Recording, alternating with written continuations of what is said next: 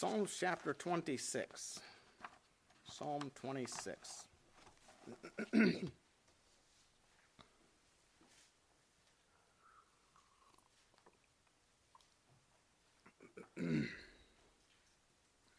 Psalm 26,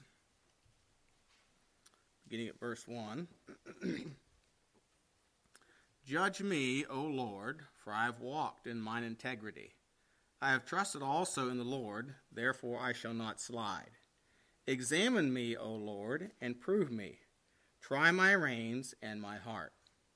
For thy loving kindness is before mine eyes. I have walked in thy truth. I have not sat with vain persons, neither will I go in with dissemblers. I have hated the congregation of evildoers, and will not sit with the wicked. I will wash my hands in innocency, so will I compass thine altar, O Lord, that I may publish with the voice of thanksgiving, and tell of all thy wondrous works. Lord, I have loved the habitation of thy house, and the place where thy honor dwelleth. Gather not my soul with sinners, nor my life with bloody men, in whose hands is mischief, and their right hand is full of bribes. But as for me, I will walk in mine integrity. Redeem me, and be merciful unto me. My foot standeth in an even place. In the congregations will I bless the Lord. The title of the message tonight, simply walking in integrity. The word integrity is used 2 times in this passage, in verse 1, and then also again in verse 11. And the word integrity means innocence, to live uprightly, used of simplicity of mind. You know, the Bible says in Romans 15 we ought to be simple concerning that which is evil. You know, the world will tell you, well, you got to experience it to know about it. No, you don't. You don't have to experience it. What the Bible says about it is true, and if you watch mankind, you'll see that bears out what the Bible says is true. You know, it's not hard to see the fruits of drunkenness. It's not hard to see the fruits of a lifetime of smoking. It's not hard to see the fruits of a lifetime of sin. If you just look, it's everywhere. But the word integrity is used of simplicity of mind, which is opposed to mischief or ill design. So it's innocence. You know, for example, in 2 Samuel chapter 15, verse 11, it says, "And with Absalom went 200 men out of Jerusalem that were called, and they went in their simplicity, and they knew not anything." So they simply thought they were going to shear some sheep. They had no idea Absalom was planning a coup to overthrow his father and run him out of Jerusalem. They didn't know that. So they went in their simplicity. In other words, they had no mischief in mind. They had no ill design. 1 Kings chapter 22, verse 34, it uses the word venture here. It says, "A certain man drew a bow at a venture and smote the king of Israel between the joints." This is talking about Ahab. When Ahab and Jehoshaphat, remember, went to battle, and Ahab disguised himself. And so this man drew a bow at a venture. He didn't even know what he was shooting at. He wasn't aiming for Ahab. He just shot, you know, hoping he'd hit somebody, hoping it was an enemy. And he did. He hit. So in his innocence, or, you know, simplicity of his mind, he had no ill will to the king. But in his innocence, he drew a bow at a venture and smote the king of Israel between the joints of the harness. Wherefore he said unto his driver's chariot, "Turn thine hand and carry me out of the host, for I am wounded." So integrity has the idea of innocence. It's to live uprightly. You know, Job retained his integrity, his innocence, which he was. So, but as we think about this tonight, if we're going to walk in integrity, I've got 6 things here from this passage of this chapter, these 12 verses, that are prerequisites, I believe, to walking in integrity. First of all, there needs to be dependence on the Lord for defense, for our defense. We have to learn to depend on the Lord for our defense. And this has 2 parts to it. Number 1, for protection from the enemy. We have an enemy that's out to destroy us. He's out to take away that integrity from us. And it says in verse 1, judge me, O Lord. And the word judge here doesn't mean to scrutinize or to examine. The word judge here means has the idea to defend anyone's cause. So the psalmist is saying, judge me, O Lord, for I have walked in my integrity. I have trusted also in the Lord, therefore I shall not slide. So Lord, come to my defense. That's the idea here. So it's defend anyone's causes, especially the poor and oppressed. And the Lord will judge or come to our defense, or judge our cause. He will judge on our behalf. That's kind of the idea.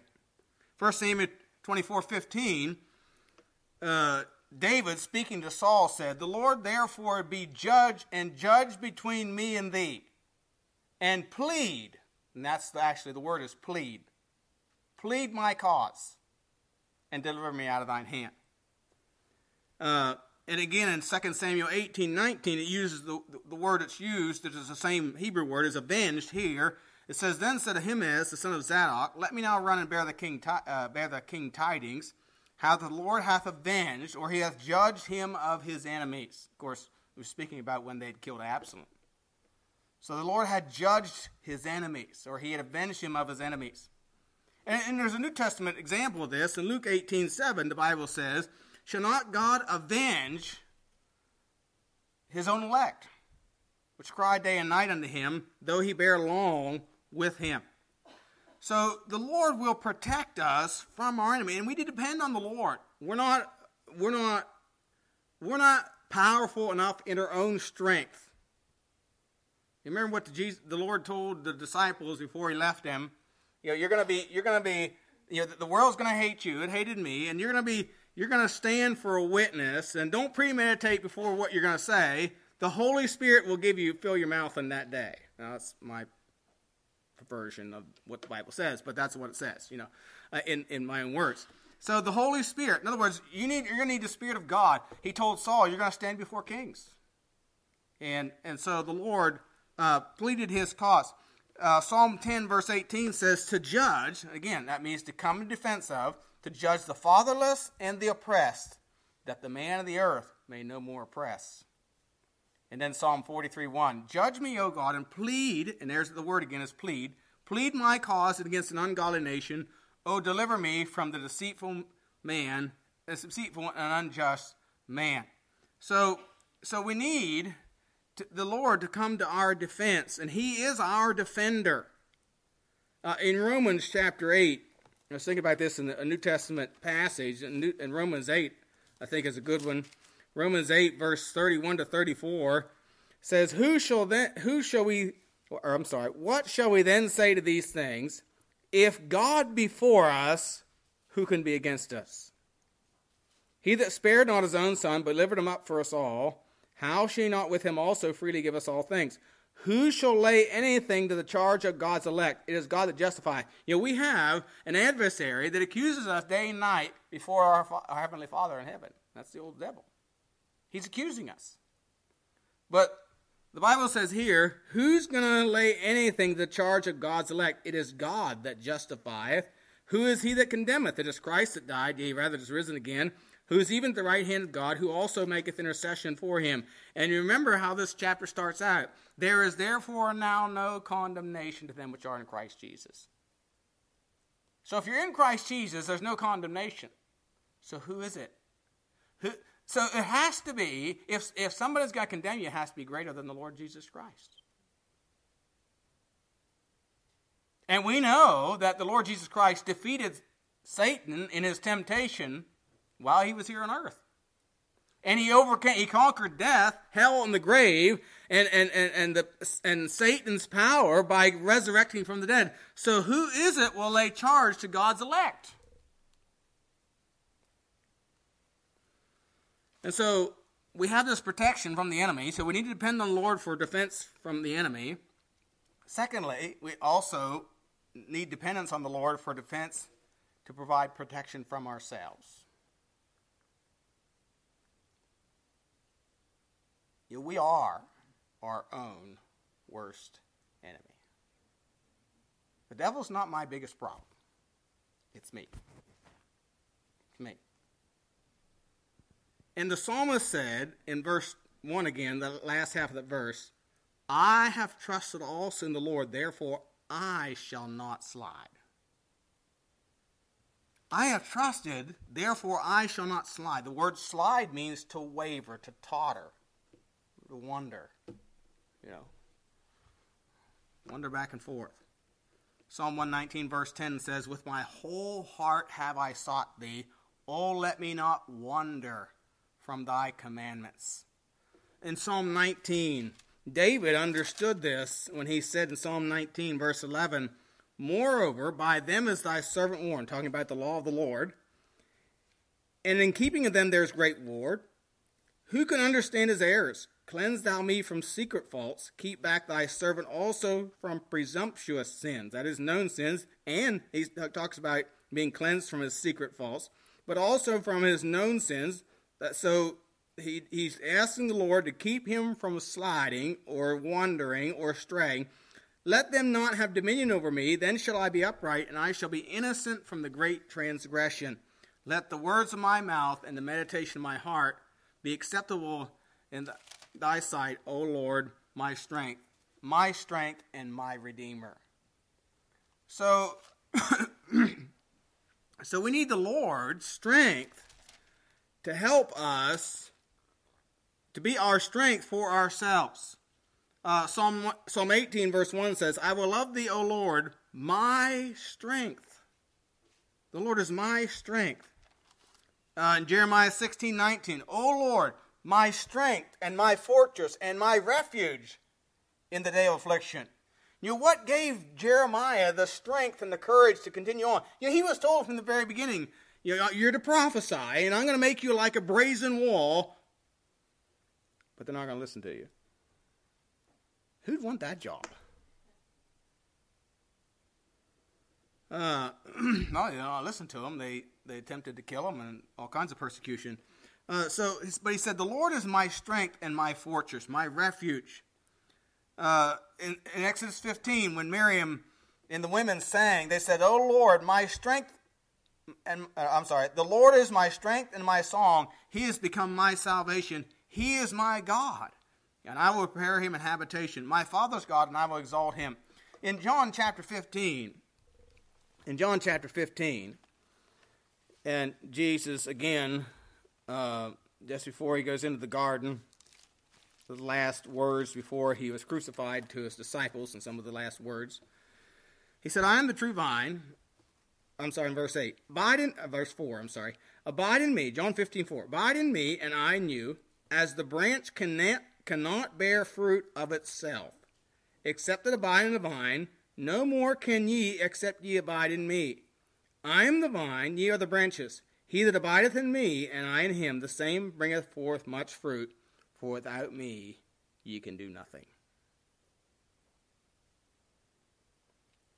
If a man abide not in me, he is cast forth as a branch, and is withered, and men gather them, and cast them into the fire, and they are burned. If ye abide in me, and my words abide in you, you shall ask what you will, and it shall be done unto you. Here is my Father glorified, that ye bear much fruit. So shall ye be my disciples. So he says, except you abide in me. If you don't abide in me, you can't bring forth fruit. For without me, ye can do nothing. We are powerless spiritually without the Lord. Vain is the help of man.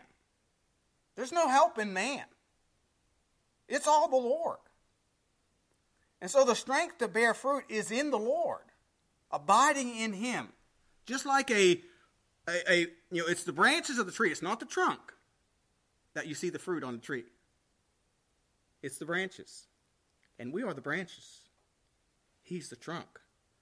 But that branch, if it's separated from the trunk, there's no fruit. In fact, it's dead wood. It's dead wood. And so we need to rely on the Lord as our strength. Even Paul said in Romans 7, "O wretched man that I am." Galatians 2, he said, "I am crucified with Christ. Nevertheless I live, yet not I." So it's not me. I'm crucified with Christ, Nevertheless I live, yet not I, but Christ liveth in me. And the life which I now live in the flesh, I live by the faith of the Son of God, who loved me and gave himself for me. So it wasn't the strength of Paul that enabled him to do what he did. It was the Lord. He was abiding in the trunk of the tree, if you will. And so we need that dependence on the Lord for our strength. So there needs to be dependence on the Lord. Secondly, there needs to be the diagnosis of the Lord. Notice in verse 2. Oh my God. I'm sorry, that's not the wrong chapter. Verse 2. Examine me, O Lord, and prove me. Try my reins and my heart. He says to examine. So there needs to be a diagnosis. To examine means to scrutinize or to investigate. Do you like your life investigated? Psalm 17:3 says, Thou hast proved mine heart. Thou hast visited me in the night, and thou hast tried me, and shalt find nothing. I am purposed that my mouth shall not transgress. You remember when Job was lost everything they had, and he said, the Lord giveth, the Lord taketh away, blessed be the name of the Lord. And Job cursed not with his lips. He didn't sin. Even though everything was taken, he was sorely tried. But here it means to investigate. Psalm 139, 23 and 24 says, Search me, O God, and know my heart. Try me and know my thoughts, and see if there be any wicked way in me, and lead me in the way everlasting.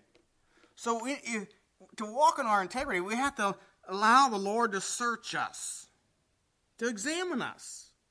And we are to examine ourselves in light of the Word of God. 1 John 4:1 says, Beloved, believe not every spirit, but try the spirits whether they be of God. In other words, we need to examine every teaching according to the Word of God, and we need to examine ourselves according to the Word of God. We allow it to search us. As Hebrews 4:12 tells us, it discerns the joints and the marrow, to discern of the thoughts and intents of the hearts. So that's searching. So we need to allow the Lord to examine, to search us. We need to also allow Him to prove us or to test us. This is a little bit different. As he says there again in verse 2, Examine me, O Lord, and prove me. Try my reins and my heart. Prove me. That means to try, to test. In Daniel chapter 1, verse 12, Daniel said this to Melzar, Prove thy servants. I beseech thee 10 days, and let them give us pulse to eat and water to drink. Now, when Daniel was saying, prove thy servants, Daniel wasn't proving himself. You know who he's proving? The Lord to be true.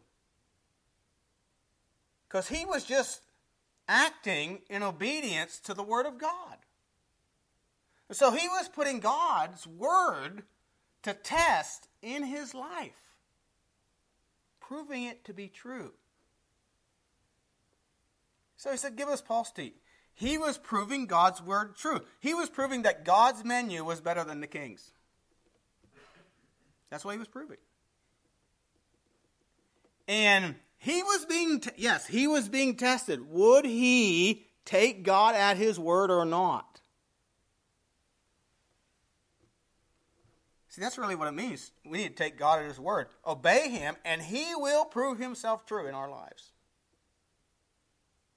God will be a liar to no man.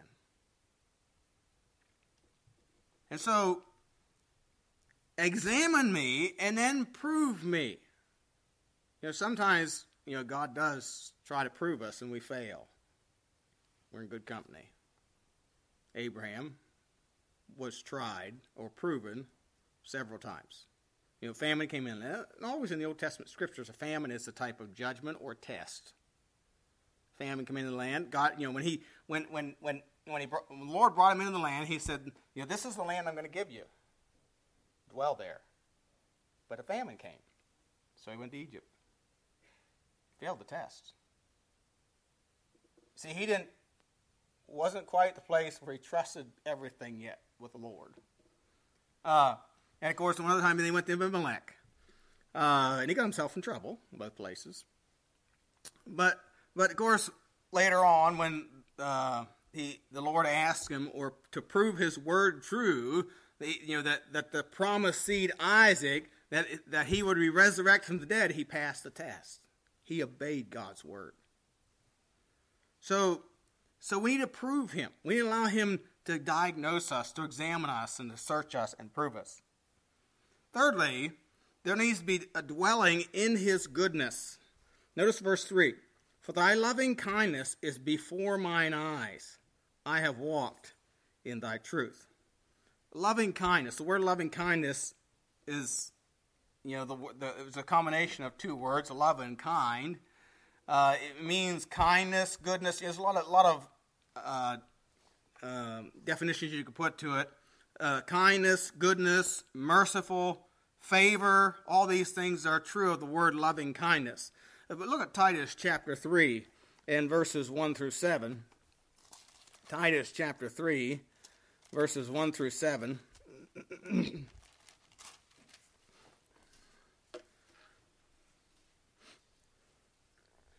Bible says, put them in mind to be subject to principalities and powers, to obey magistrates, to be ready to every good work, to speak evil of no man, to be no brawlers, but gentle, showing all meekness unto all men. For we ourselves also were sometimes foolish, disobedient, deceived, serving divers lusts and pleasures, living in malice and envy, hateful and hating one another. But after that, the kindness and love, so you have love and kindness and love of God our Savior toward man appeared, not by works of righteousness which we have done, but according to his mercy he saved us by washing of regeneration and renewing of the Holy Ghost, which he shed on us abundantly, that is his kindness and love. He shed on us abundantly through Jesus Christ our Savior, that being justified by grace, of course that's his favor, we should be made heirs according to the hope of eternal life. This is a faithful saying, and these things I will that thou affirm constantly, that they which have believed in God might be careful to maintain good works. These things are good and profitable unto men. Notice he says, these things that thou affirm constantly. We need to be reminded of these things constantly, of the loving kindness of our God. The psalmist said in Psalm 27:13, I had fainted unless I had believed to see the goodness of the Lord in the land of the living. I had fainted unless I believed in the goodness of the Lord. So except that I believed in the goodness of the Lord, I'd have fainted. You look out on the world today, and if you look at things here under the sun, it'll cause you to faint pretty quickly. It's very discouraging. Very discouraging. Just like Noah, we need to keep looking out. So like Asaph, he looked around, and things looked bleak. Looked like he was worse off than the world was until he went into the house of the Lord, and then went into the sanctuary. Then I understood therein. You see, it's the nature of life is that there is something better that we always want. And, we replace things for things that are better. Isn't that the way we do things? We, buy a certain thing, and then we find something better that we like, and we may buy that to replace that thing that we had before that we thought was good because something else came out that was better.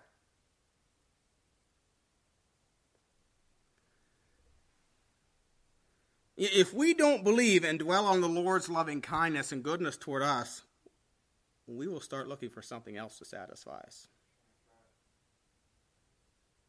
That's what happened to the children of Israel. They started looking around at all the other nations. They said, we want a king like they had. Now maybe, when I was a kid, Daniel's age, I used to look at my friends' families and think, I wish we could have all what they had. Because it always seemed that they had things better than we had. And there were some things they had that was better than we had. But I look at one of my best friend's families, their son that was my age was killed when he was 21 in a car wreck. His father's brother was killed in a farm accident. His father's nephew was killed in a farm accident.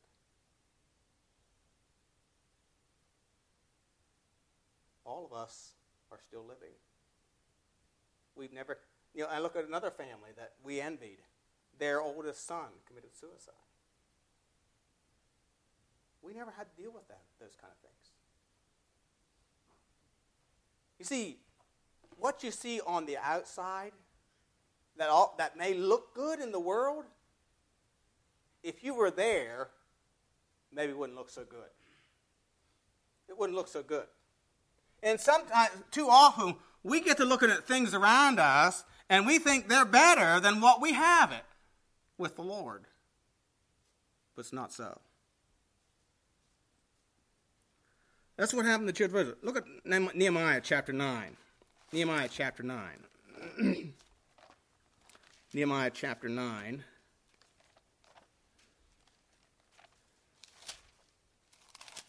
Verse 24. Nehemiah 9:24. So the children went in and possessed the land, and thou subduest before them the inhabitants of the land, the Canaanites, and gavest them into their hands, with their kings and the people of the land, that they might do with them as they would. And they took strong cities and a fat land, and possessed houses full of all goods, wells digged, vineyards and olive yards, and fruit trees in abundance, so that they eat and were filled, and became fat, and delighted themselves in thy great goodness.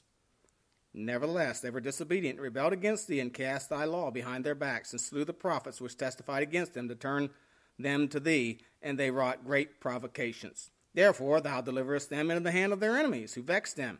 And in the time of their trouble, when they cried unto thee, thou heardest them from heaven, and according to thy manifold mercies thou gavest them saviors, who saved them out of their hand of their enemies.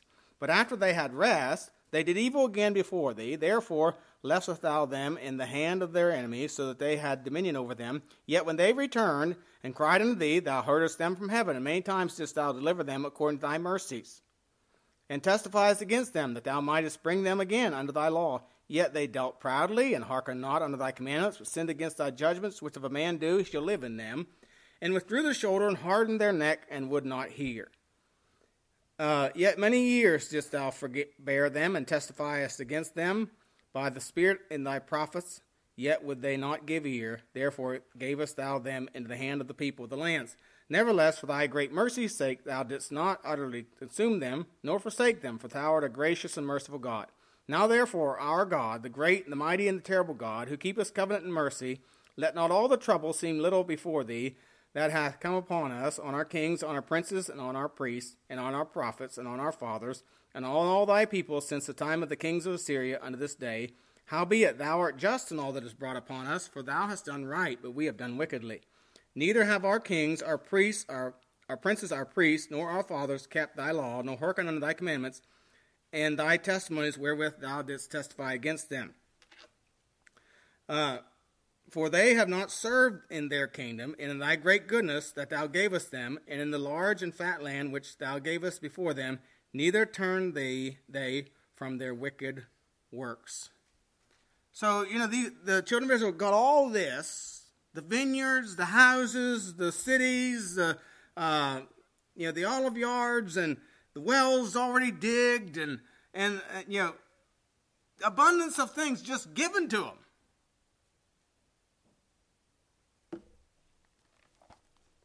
But they began to look around and say, oh, they have it better than we do. We have it better than we do. They weren't satisfied with the goodness of God. And so we need to dwell in the goodness of God. Keep that in our minds, goodness of God. Thirdly, there needed to be an avoidance of evildoers. Notice verses 4 and 5. I have not sat with vain persons, neither will I get in with dissemblers. I have hated the congregation of evildoers, and not sit with the wicked. So he said, he's avoided, I've not sat with vain persons. Vain speaks of those who practice falsehood, or one of the definitions was they're just worthless. Do you ever know somebody and you say, well, he's just about worthless? They're of no value. There's no heavenly good, no earthly good. And that's what he's talking about here. They're worthless. They have no character. And really, a vain man, Esau was really a vain man. His life was empty. It wasn't of any value. James 2:19-20 says, if thou believest there is one God, thou doest well. The devils also believe and tremble. Wilt thou know, O vain man? Faith that works is dead. If you think that your faith without works is going to pass, your thinking is vain. By their fruits ye shall know them. So he said, I avoid vain persons. I also avoid dissemblers. Neither will I go in with dissemblers. Now, a dissembler is one who has a secret or a hidden agenda. They may appear on the surface to be your friend and to be kind and, want to do right and all that. But behind the scene, they have a hidden agenda, a secret agenda. Absalom was a dissembler. He had a hidden agenda. When all the people of the northern kingdom came, the men of Israel came to David he pulled them aside and kiss them and show them affection and kindness and care, and they would confide in him. He had an agenda. It was to undermine his father, the king.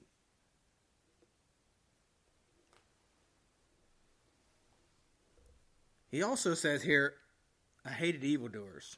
Now, those people say you shouldn't hate anyone, but many times people say that people that say you shouldn't hate are the most hateful people there are. But the psalmist says here, I hate the congregation of evildoers. Evildoers are mischievous or injurious. They're just bad and corrupt. They're out to do you injury. By the way, speaking about agenda, I read today that now that left is very upset with Mike Pence, particularly his wife, because she's teaching in a Christian school where you can't be a teacher and be a homosexual. In fact, you can't even be a student in that school if you're LGBT. That's awful. Yeah. You see, they said all along that their agenda was not to shut us down, but just to keep us out of the public sector. But all of a sudden, that's not good enough either, because that's all within the school where she is. They have an agenda. They are hateful, evil people, injurious. And he said, I'm not sit with. The word not sit with has the idea of not associate with, be friends or pals with. It means to cause to set or dwell or abide with. Marry. The world will say, oh, we're just going to go hang out. No, you won't hang out with those kind of people. Witness to them, yes, but they're not our friends. They're not our acquaintances that we fellowship with, associate with. Psalm 1 is very clear. Blessed is the man that walketh not in the counsel of the ungodly, nor standeth in the way of sinners, nor sitteth in the seat of the scornful. So, we're to avoid evildoers. He that walketh with wise men shall be wise, but a companion of fools shall be destroyed. So we need to stay away from evildoers. And then fourthly, an active, again, prerequisite for walking in integrity is an active witness for the Lord. Again, two things here, verses 6 and 7. I will wash my hands in innocency, so will I come beside altar, O Lord, that I may publish with the voice of thanksgiving and tell of all thy wondrous works. So, an active witness for the Lord includes confession of sin. I will wash my hands in innocency, so will I compass thine altar. Washing, of course, speaks of cleansing. Speaks of confession. And an altar, he's going to compass the altar. The idea here is keeping short accounts with the Lord, or not allowing sin to continue unconfessed and cause continued guilt and broken fellowship with the Lord. 1 John 1:9 says, if we confess our sins, he is faithful and just to forgive us our sins and to cleanse us from all unrighteousness. So when we know there is sin, something we should not have done and we did, or something we know is right and will not do, we need to confess it. Confess it. The word confess there means really to agree with. Agree with God about it. So we need to confess it. He says, so we need to confess our sin to the Lord. I believe it was Spurgeon that said, sin darkens the heart and blinds the eye that it cannot see the goodness of God, and therefore robs us of a thankful witness. And that brings us to the second point here. We're to testify with thanksgiving, verse 7, that I may publish with a voice of thanksgiving and tell of all thy wondrous works. The word publish here means to utter a voice or cry, and it especially has to do with singing. Nehemiah 12:42 and 43 says, and Messiah, and Shemaiah, and Eleazar, and Uzzi, and Jehohanan, and Malchijah, and Elam, and Ezer, and the singers sang loud with Jezrahiah, their overseer. Also that day they offered great sacrifice and rejoiced, for God had made them rejoice with great joy. The wives also and the children rejoiced, so that the joy of Jerusalem was heard even afar off. So they sang loud, and they heard their rejoicing afar off. In Psalm 126, verses 1 through 3, Psalm 126, verses 1 through 3, says, when the Lord turned again the captivity of Zion, we were like them that dream. Then was our mouth filled with laughter, and our tongue was singing. Then said they among the heathen, the Lord hath done great things for them. The Lord hath done great things for us, whereof we are glad. See, he says their mouth was filled with laughter, and their tongue was singing. And the heathen said, the Lord hath done great things for them, whereof we are glad. And so, there needs to be an act of witness. We need to testify with thanksgiving. And again, sin darkens the heart and blinds the eye that cannot see the goodness of God. Romans 1 bears that out. They became vain in imaginations, and they were, what was the first part? They were unthankful. They failed to accept or see the goodness of God and became unthankful. And then they became vain in their imaginations.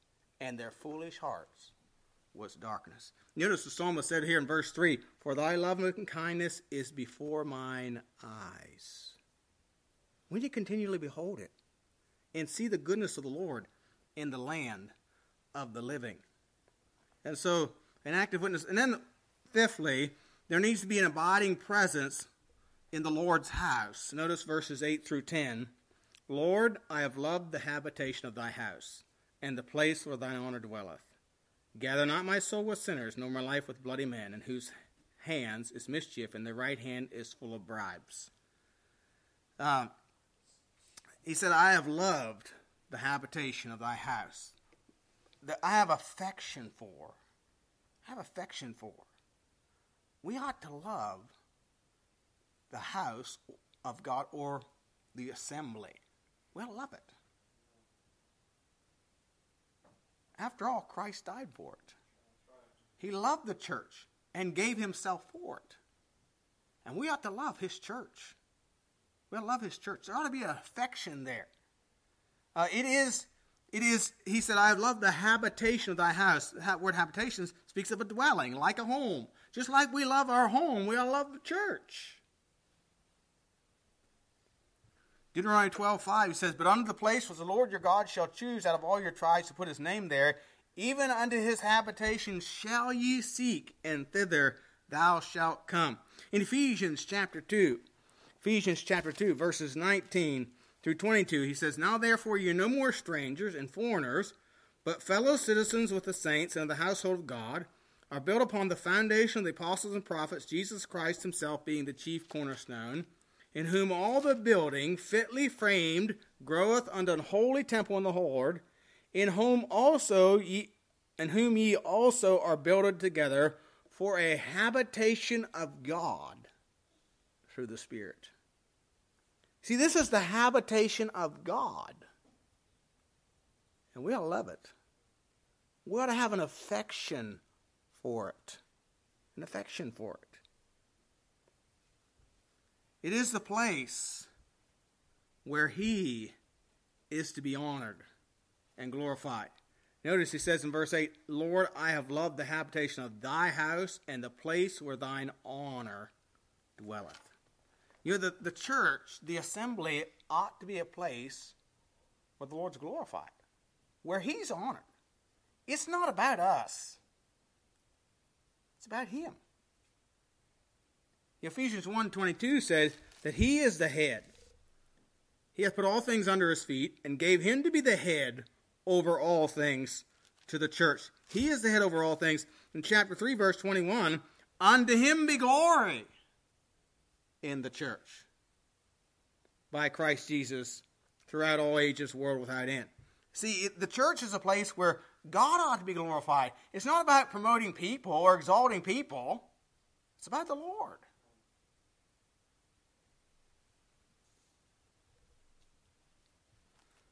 We ought not come seeking what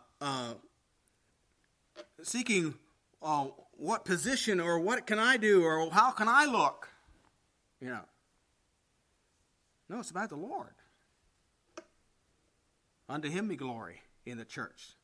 Then notice lastly, number 6, there needs to be determined choices. And really this whole passage is about choices, but in verses 11 and 12 he says, but as for me, I will walk in mine integrity. Redeem me and be merciful. My foot standeth in an even place. In the congregations will I bless the Lord. As for me, he says, I will walk. You know, what he's saying here is, God, I have chosen you to be my Lord. You're the one who instructs me, leads me, guides me, and keeps me. And so therefore I will walk in my integrity. You know, Joshua was a great warrior. We would say he was a great man. He was a great man of God. And God commanded him and instructed him what to do or how to go into battle. He'd always seek the Lord. Except in one time he failed to seek the Lord. Remember with the Gibeonites. They asked not counsel of the Lord. Now, Joshua wasn't a puppet on a string. He simply chose to seek the Lord and follow the Lord's counsel. You remember when he was about to die in Joshua 24, he said to the children of Israel, you know, choose ye this day whom you will serve. But as for me and my house, we will serve the Lord. You need to choose. See, it's our choices. And the psalmist here said, I will walk in mine integrity. You notice throughout this, he said, I have trusted. I have walked, verse 1. I have trusted, verse 1. I have not sat, verse 4. I have hated, verse 5. I will wash my hands in innocency, verse 6. So will I compass thine honor. I may publish. I have loved the habitation. You know, it's all choices that he made.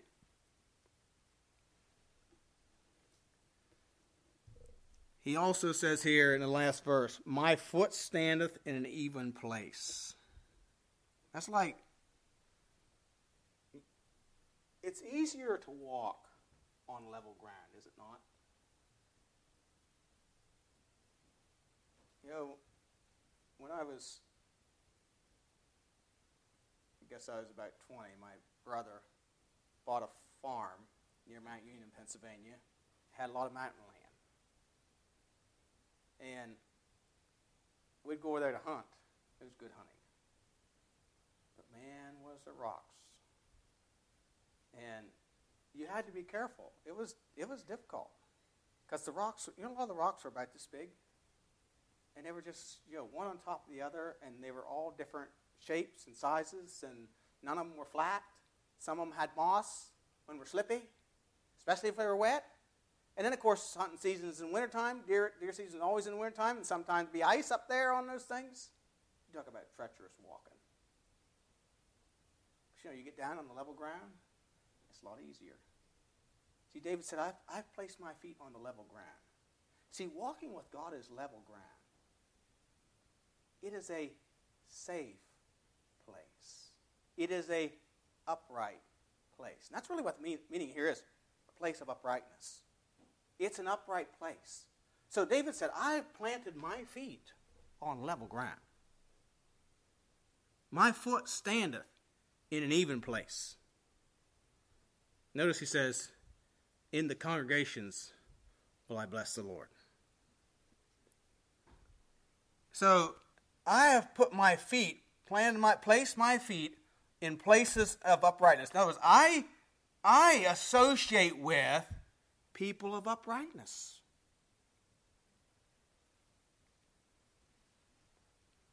David was a wise man, and he brought people into his life that would serve as guards and guides for him.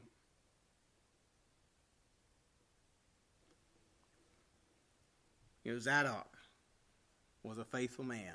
Ahithophel turned out to be a traitor. But Zadok was a faithful counselor. David chose men that would help him, that would help protect him. So he brought people of uprightness, and he associated in places of uprightness. Many times we can protect ourselves just by simply going to the right places and not going to the wrong places. There are people in jail tonight because they were in the wrong place at the wrong time. And they became an accomplice in some way to a crime. And they're in jail. Not because they actually committed the crime, but because they were in the wrong place at the wrong time. And many times we can protect ourselves from sin simply by being in the right place and not being where we shouldn't be. Not associating with people we should not associate with. Walking with wise men. And so, again, it's choices. Walking in integrity is the fruit of choices, of putting our dependence on the Lord, allowing Him to examine us and prove us, dwelling, thinking about His loving kindness to us and His goodness and mercies, avoiding evildoers, having an active witness, confessing our sin and testifying with thanksgiving, and abiding in the Lord's house, and then making determined choices, walking in safe places with the Lord. Might God help us in 2019 to walk in integrity. Let's pray. Heavenly Father, we do thank you again for the time of your word tonight. Thank you for the encouragement and the challenge it gives to us. Thank you for the simplicity and the instructions. Father, I pray you'd help us to heed the instructions. Help us to simply make these wise choices, like those who have gone before us. Father, that we might be led in paths of righteousness for thy name's sake. And Lord, we pray that you just give us strength and courage and help us just to make those right choices that will glorify and honor you. And we'll thank you and praise you for it. We do pray in Jesus' name. Amen.